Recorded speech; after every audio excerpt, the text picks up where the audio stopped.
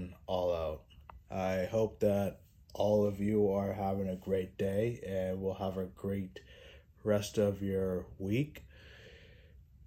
Since it's February, and as a black guy, that's significant because it's the month where America recognizes African American history. Now, I personally believe it's bull that America recognizes black history 1 month out of the year. And I find it funny how it's the shortest month of the year that black history get recognized. But that's a different topic for a different day. This month is special to me because as an African American, I appreciate black historians. And I'm not talking about only the Martin Luther King Jr.'s, not the Malcolm X's, not the Rosa Parks, not the Frederick Douglasses. I'm talking about the Sarah Boones. I'm talking about the Carter G. Woodsons. Those historical figures that made such an impact on society.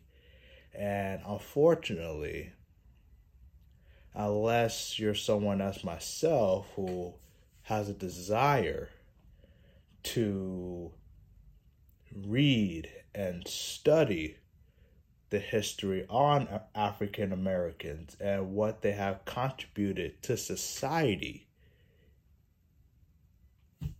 and just society in general, because it was slaves who built this country, who built the White House, who built industrial environments that you see back in the day, 1800s, 1700s, even way farther back in time.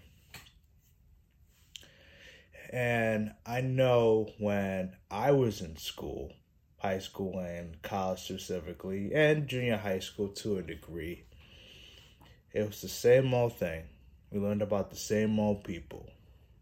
And it was great from an acknowledgement point of view. And I did learn something new.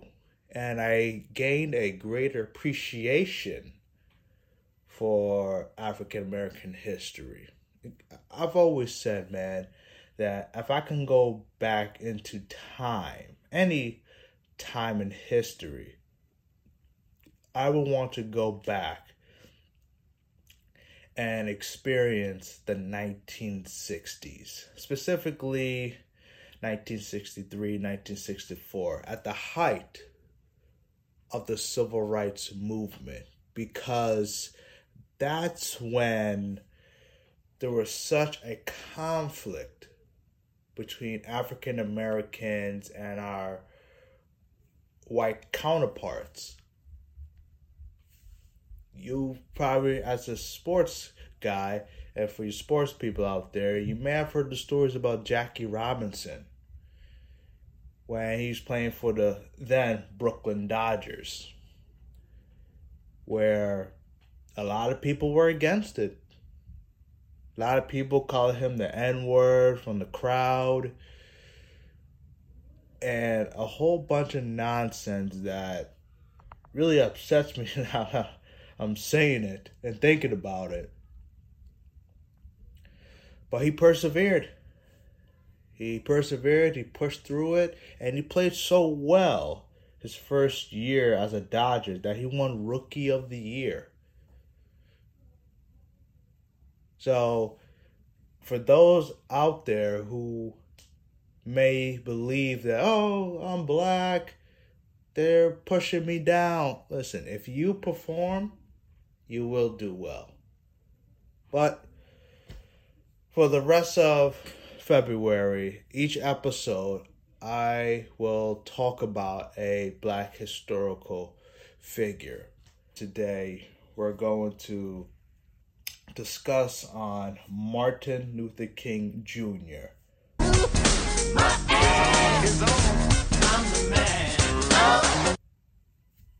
Which, by the way, if y'all didn't know, his birth name was actually Michael.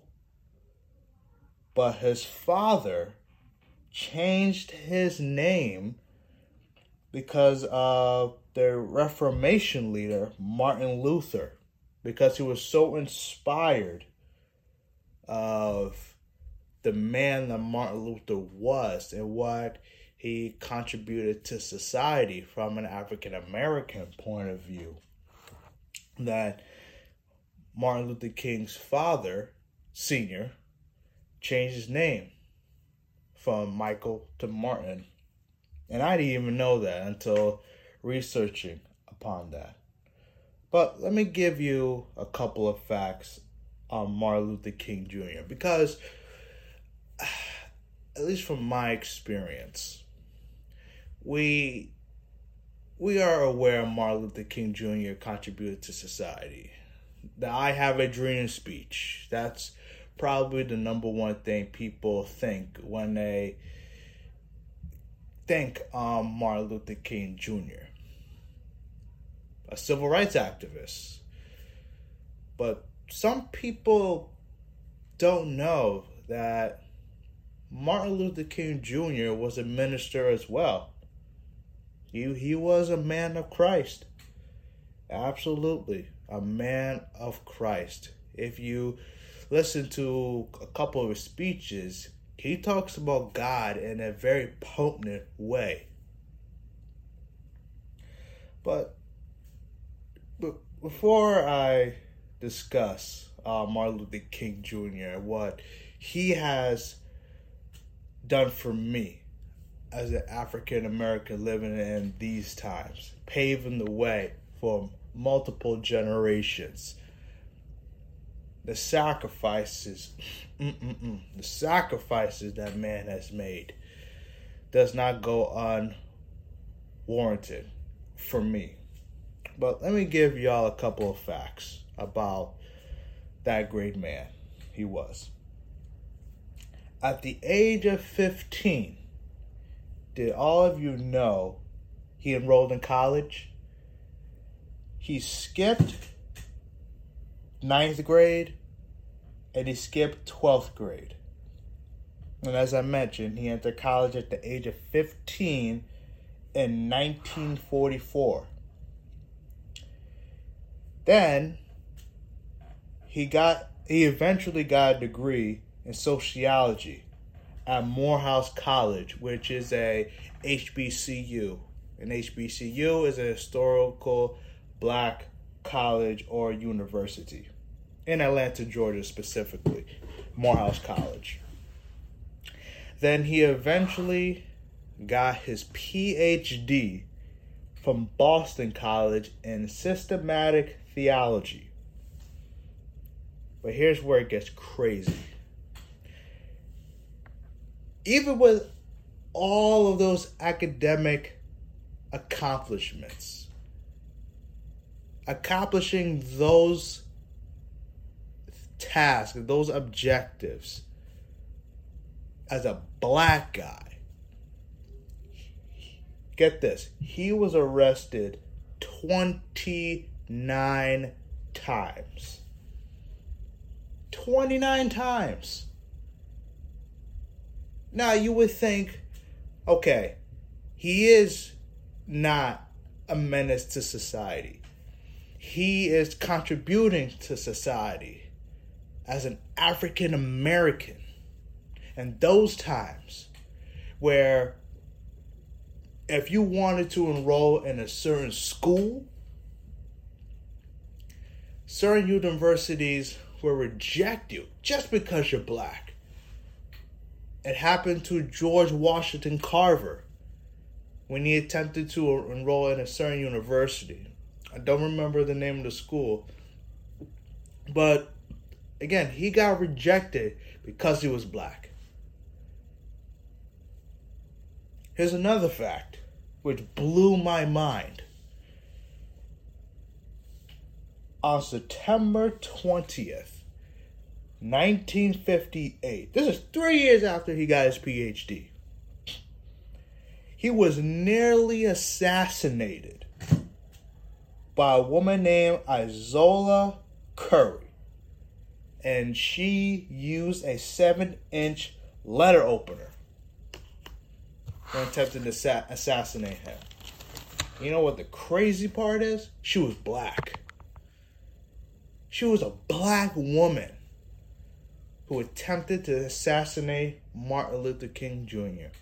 So, real quick, let that be a lesson that it doesn't matter what ethnic background you have, the color of your skin.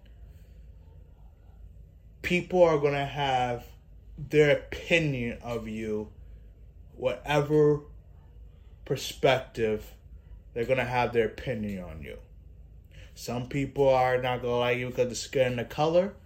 Some people are not going to like you because they don't agree with that person's ideology, their lifestyle.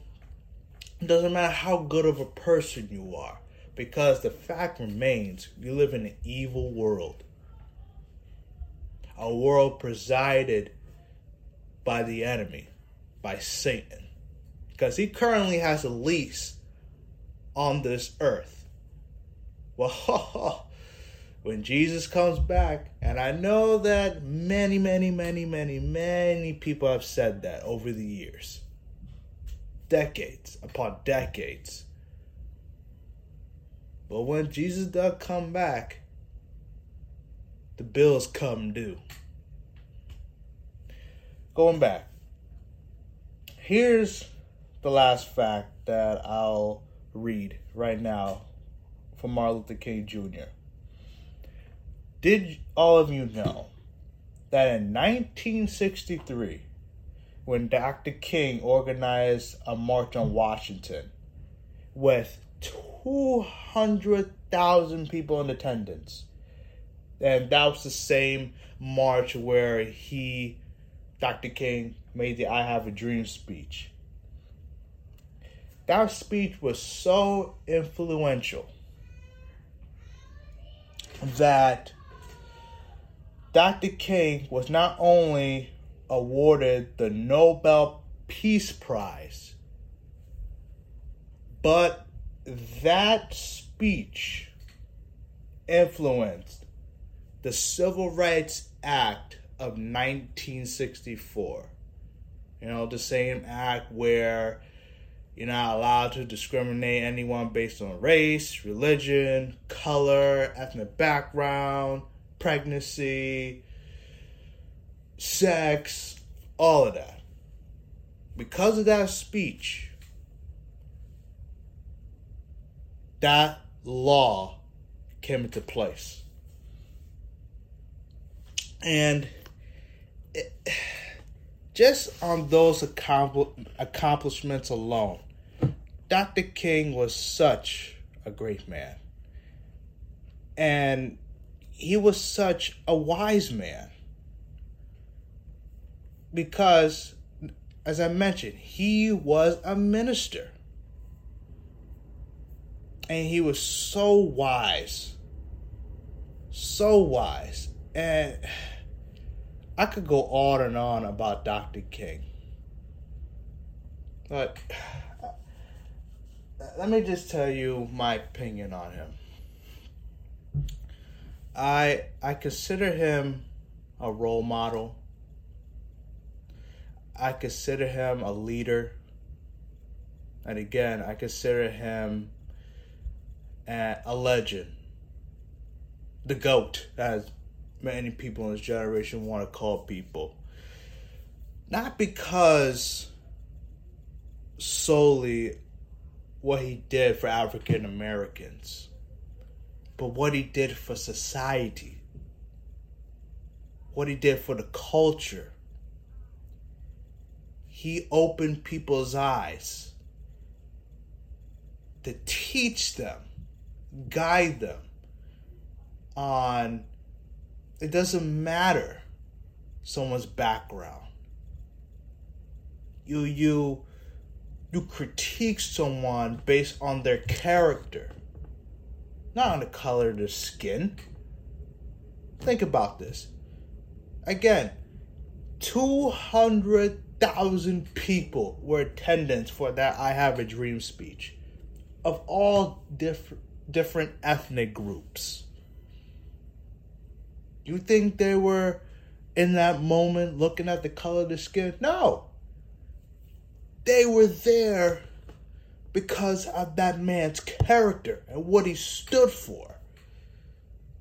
Because what he needed to say was beneficial to society. And even just the quotes alone that he stated throughout his life is so wise. And if you meditate on those quotes, it would change your life. Let me read all of you a couple of his quotes. First one. The time is always right to do what's right. What more do you need to say about that? What was Dr. King saying? Just do right, no matter the situation. Because at the end of the day, again, we live in an evil world. So whenever you do right amongst people, there's always going to be somebody that wants to tear you down. So just do right by God, and your life will be fruitful. Here's another quote. Darkness cannot drive out darkness. Only light can do that. Hate cannot drive out hate. Only love can do that. Similar to the scripture in the Bible. Only light will shine upon the darkness. That I'm paraphrasing, but that's essentially what Dr. K was saying. You can't fight fire with fire. You got to get that water, and you got to pour it on that fire. Because you create more fire, it's just gonna bring out more fire. Very wise. Here's another quote. Injustice anywhere is a threat to justice everywhere. When I read that quote, here's what came to my mind.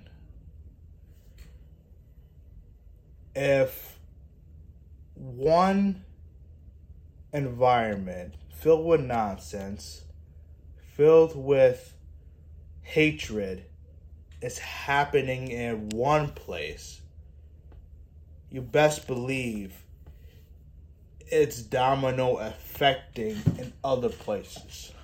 I'll give all of you an example. When I worked at the wireless company, my specific workplace, I had worked in Westport, and then I worked in Coscob, technically. It's Greenwich. What was going on in Westport was going on in Norwalk.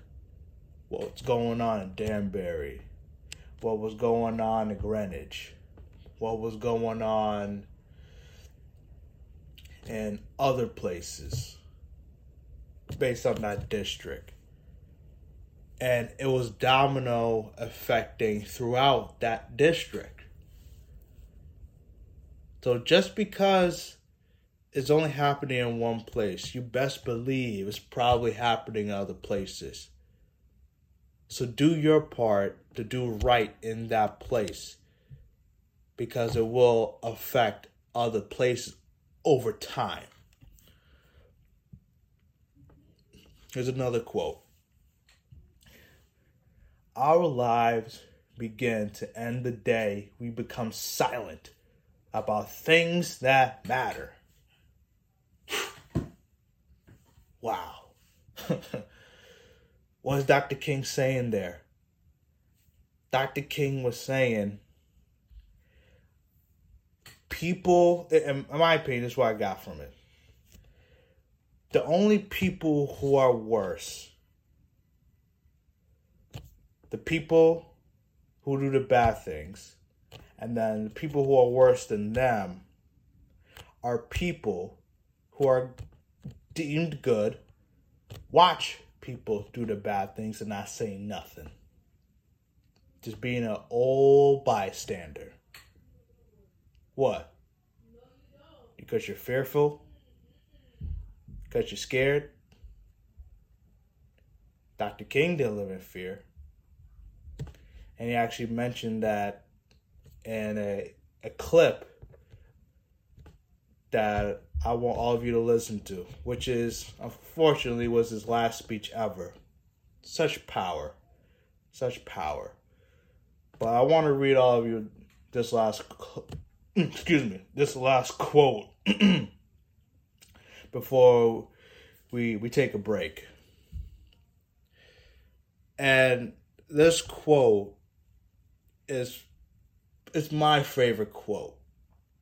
I use it to critique people. I don't like to use the word judge, but for the context of this conversation, I use it to judge people, and I use it to analyze people. And here it goes. A man's character is not shown where he stands in moments of comfort and convenience, but where he stands in moments of challenge and controversy. Some of you may have heard me say that quote before, but let me say it again. A man's character is not shown in moments of comfort and convenience, but where he stands in moments of challenge and controversy. Let that sink in. So what was Dr. King saying? When the heat is on, when your back's against the wall, when you're getting pressure, when things are controversial, when you make controversial decisions, controversial choices, when you're put in a situation that is a challenge for the average person to make because it's a decision that the minority would make. What are you going to do? Are you going to bow down to the pressure? Or are you going to stand up for what is right? And I've seen too many times, more times than I would like, where the pressure came, something controversial came, a challenge came, and the true character was shown. And that's how you got to critique people. Based on their actions. You may have heard the saying, actions speak louder than words. It does. It does. Because there's a lot of talkers out there. A lot. But a person's action will always show who they really are. Whether it's out in public or in behind closed doors. It will always show. And that's just a lot of what Dr. King talked about, teached throughout the country, throughout the nations during this time on this earth. Such a great man. We're going to take a break. As I mentioned, I'm going to have all of you listen to his last speech, and then we'll talk about that. So don't go nowhere. We'll be back here on All In, All Out. I got a dream. One day we're gonna work it out. One day we're gonna work it out. One day we're gonna work it out. I have a dream. I got a dream. One day. Brian Allen. As I mentioned before break that I was going to ask if all of you would take the time out to listen to Martin Luther King Jr.'s last speech, which took place in Tennessee. It was on April 3rd, 1968. It's titled, "I've Been to the Mountaintop." And one thing that a lot of people don't know about this speech was it happened the day before he died, before he was assassinated, which is, when you listen to the speech, so much insight, so much revelation and inevitability in that speech. But here we go. Take a listen to Martin Luther King's last speech right now. All we say to America is be true to what you said on paper.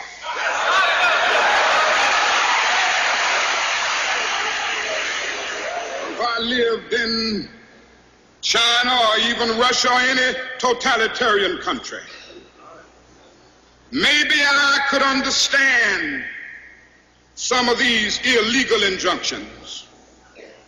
Maybe I could understand the denial of certain basic First Amendment privileges because they haven't committed themselves to that over there. But somewhere I read of the freedom of assembly. Somewhere I read of the freedom of speech. Somewhere I read of the freedom of press. Somewhere I read that the greatness of America is the right to protest far right.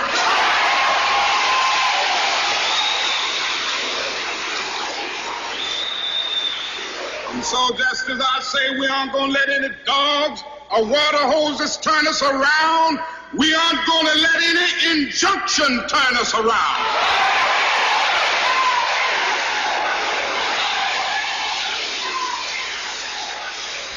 Well, I don't know what will happen now. We've got some difficult days ahead. But it really doesn't matter with me now because I've been to the mountaintop. I don't mind. Like anybody, I would like to live a long life. Longevity has its place. But I'm not concerned about that now. I just want to do God's will. And He's allowed me to go up to the mountain. And I've looked over and I've seen the promised land. I may not get there with you, but I want you to know tonight that we as a people will get to the promised land.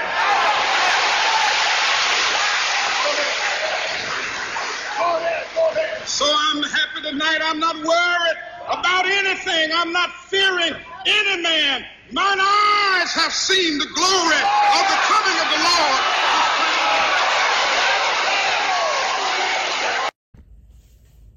Wow. I gotta admit to all of you, when I listened to that speech, I teared up. Because as a born-again believer, as a black guy, listening to someone such as Martin Luther King Jr., who has so much wisdom, so much godly wisdom, and having empathy for that man, it blows my mind. But let's talk about that speech. There's two parts, three actually, that I want to touch on. The first part, the promised land. What does Martin Luther King Jr. mean, the promised land? I'll sum it up to all of you quickly because I'll take another 10 minutes probably, to discuss. So just read Numbers chapter 20, verses 2 through 13. In that chapter, in those verses, it's when God had gave the Israelites, this is the Old Testament, where God gave the Israelites water from a rock. You know, you may have heard the song, "Blessed be the rock, blessed be the rock." Well, that's where that song comes from. But Moses, who was the leader of the Israelites, he made it look like God didn't do it. And because of that, Moses openly disobeyed God. Moses put on the show and made it look like it was him who was bringing the water. Even God said, "Because you did not believe in me to sanctify me in the eyes of the Israelites, therefore you shall not bring this assembly into the land which I have given them." That means the Israelites, land which some people describe as the land of milk and honey. And because Moses didn't lead the people to trust in God, he was deemed unfit to lead them into, hence, the promised land, which requires a certain amount of trust. So that's where the promised land reference comes from. Second thing I want to touch on, and it goes back to sacrifice. Sacrifice and inevitability, which I probably discussed at some point in one of my earlier episodes, when Martin Luther King mentioned, "I may not get there with you."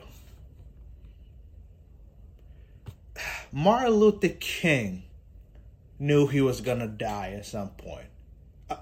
Take that back. Martin Luther King knew he was going to be assassinated at some point.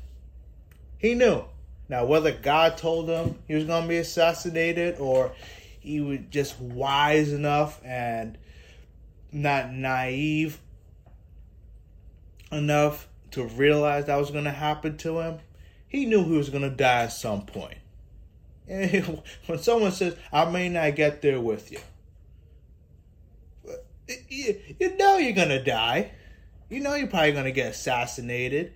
Shoot, a black woman tried to assassinate that man almost 10 years prior.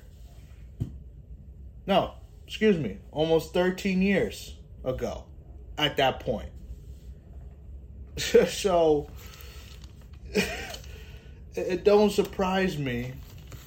It was actually 10 years ago, excuse me. Almost 10 years ago. Gotta get my dates more accurately. Apologize. And he knew, because of the sacrifices he made, that it was a possibility he would get assassinated. But he said to himself, the injustices that are happening to African Americans, a change needs to happen. You know, Frederick Douglass once said, "Power concedes nothing without a demand." I believe I got that right. So, Martin Luther King needed to make demands. He just did it in a peaceful way. Unlike Malcolm X, who was more violent. You know, the iconic picture with him holding a gun, look like an AK-47. He knew demands needed to be made, and because of that demand, change would happen. And there will be some knucklehead out there that will want to kill him. And unfortunately, it did happen. But it was worth it to him, it was worth it. And that's why I admire him so much, man, because the crap that he dealt with, most of his generation couldn't even, or not say couldn't, they wouldn't be willing to go through 1/10 of what Dr. King went through. Not even 1/10.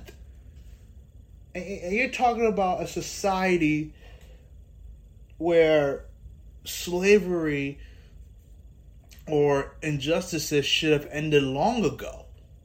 Because remember, the 13th Amendment, the abolish of slavery, that law passed through on, I think, 1865, sometime in December. This is over 100 years that black people still going through the nonsense and the crap. And he was trying to put change, man. He was trying to put change. And again, I could say it over and over again. What a great man. I wish more people, specifically more black people, but all sorts of people, would really appreciate what that man did for society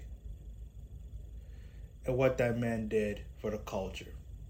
Last point I want to make on that speech, and it's the statement, "I've been to the mountaintop." Now, what does Dr. King mean, "I've been to the mountaintop"? He mentioned it in his speech. I've seen the glory. That's what he means. He saw the vision that God gave for him, where people such as myself now, they can go to restaurants and not be spat on. They can go to gas stations and get gasoline pumped into their vehicle. They can go to a water fountain and drink water. Imagine that. Just meditate on that for a moment. There were water fountains specifically for white people and colored people. How crazy does that sound? But Dr. King saw a vision. He saw a vision where most people didn't think it would be possible. Where people, all ethnic groups, can live in society together. Now, unfortunately, in today's society, it hasn't gotten better. It has improved. Obviously, we live amongst different ethnic groups, but it hasn't truly gotten better. I mean, if you look at the situation right now with Brian Flores, and I'll sum it up real quick. Brian Flores, he's an African-American football coach. He coached for the Miami Dolphins in the NFL. He was fired, and he filed a lawsuit against the NFL because he claims racial discrimination, and the prime, what's the word I'm looking for? Evidence. Thank you, Holy Ghost. Prime evidence is when Bill Belichick sent him a text message, accidentally sending it to him by accident, where he stated, "Oh, congratulations on getting a job," essentially. And Brian Flores didn't even go for the job interview. Okay? It doesn't make that much sense. I'm aware the way I'm summing it up, but go look up Brian Flores, go look up the situation, and you'll realize that we're, as African Americans, we're still dealing with this crap of injustices, receiving unequal opportunity. I believe there was even a story a couple years ago, not too long, where black people in Pennsylvania were getting rejected loans for houses, even if they had great credit. And it was such a huge gap. White people receiving, or Caucasian people receiving loans from the banks compared to African Americans. It was crazy amount. So we still have a long way to go. But as we're wrapping up, I do want to say that as a society, we do need to implement more teachings on African American history. And really, it should just be American history. And I was fortunate enough where my senior year in high school, I took an African American history class, which was awesome, in my opinion. Except for one guy, won't mention his name, that made it difficult for me in a certain period of time. But those are the type of changes that need to be made. And I believe as a society, we need to do better. Because black people don't get enough recognition for what they have contributed to society. So that's all I got for today. I thank all of you for listening. I hope that all of you learn a thing or two from this episode. I got passion for this because it's awesome history. Not just as a black guy, but as history in general. You can follow me on social media. I'll list them below in the descriptions. All of you be blessed. Stay well balanced. Give a 5-star rating. Comment, like, share with your neighbors, your enemies, whomever. And when this episode ends, I'm going to play the I Have a Dream speech because it's probably the most powerful speech for African Americans in history. So if you don't mind, take the time out, listen to the speech. And with that being said, all of you, stay blessed.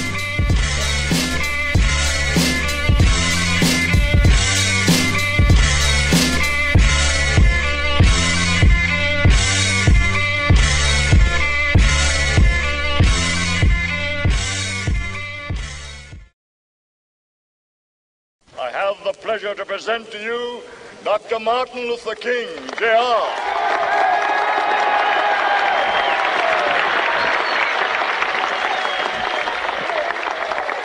I am happy to join with you today in what will go down in history as the greatest demonstration for freedom in the history of our nation.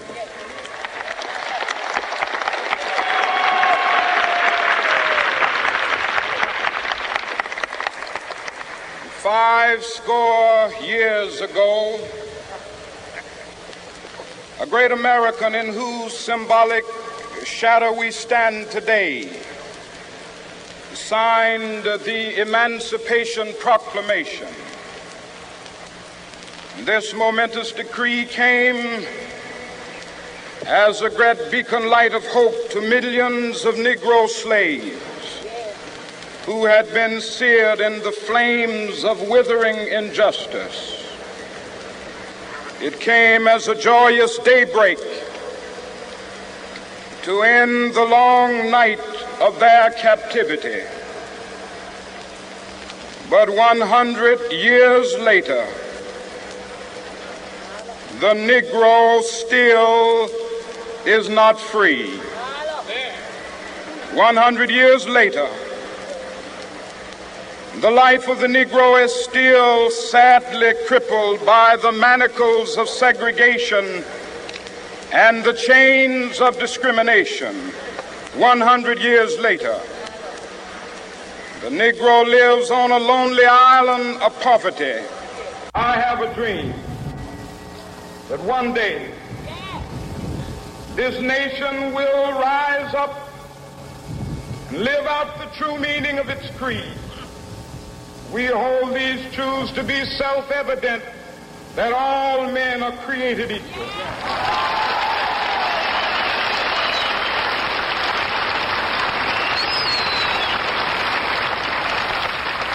I have a dream that one day on the red hills of Georgia, sons of former slaves and the sons of former slave owners will they be able to sit down together at the table of brotherhood. I have a dream that one day, even the state of Mississippi, a state sweltering with the heat of injustice, sweltering with the heat of oppression, will be transformed into an oasis of freedom and justice. I have a dream.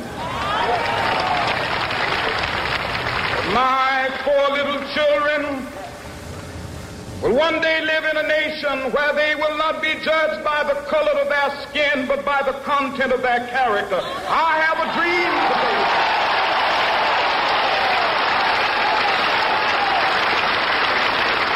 I have a dream that one day, down in Alabama, with its vicious racists, with its governor having his lips dripping with the words of interposition and nullification. One day right there in Alabama, little black boys and black girls will be able to join hands with little white boys and white girls as sisters and brothers. I have a dream today.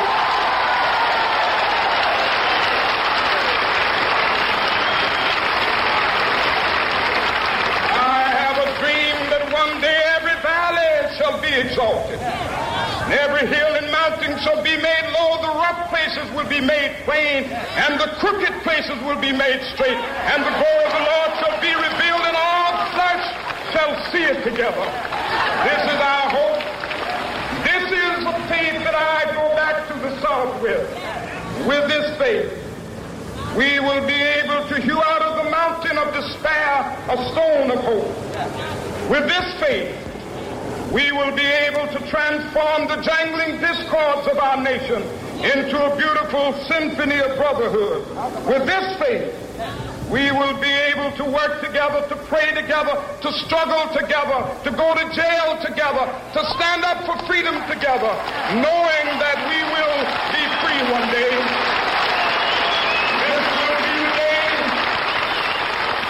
This will be the day when all of God's children will be able to sing with new meaning, my country, 'tis of thee. Sweet land of liberty, of thee I sing. Land where my fathers died, land of the pilgrim's pride.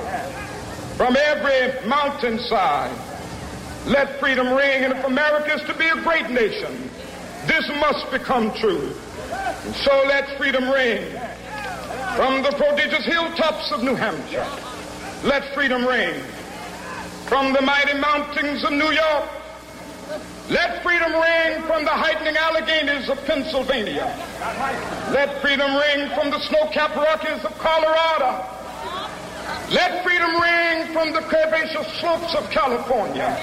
But not only that, let freedom ring from Stone Mountain of Georgia. Let freedom ring from Lookout Mountain of Tennessee. Let freedom ring from every hill and molehill of Mississippi, from every mountainside. Let freedom ring, and when they gather,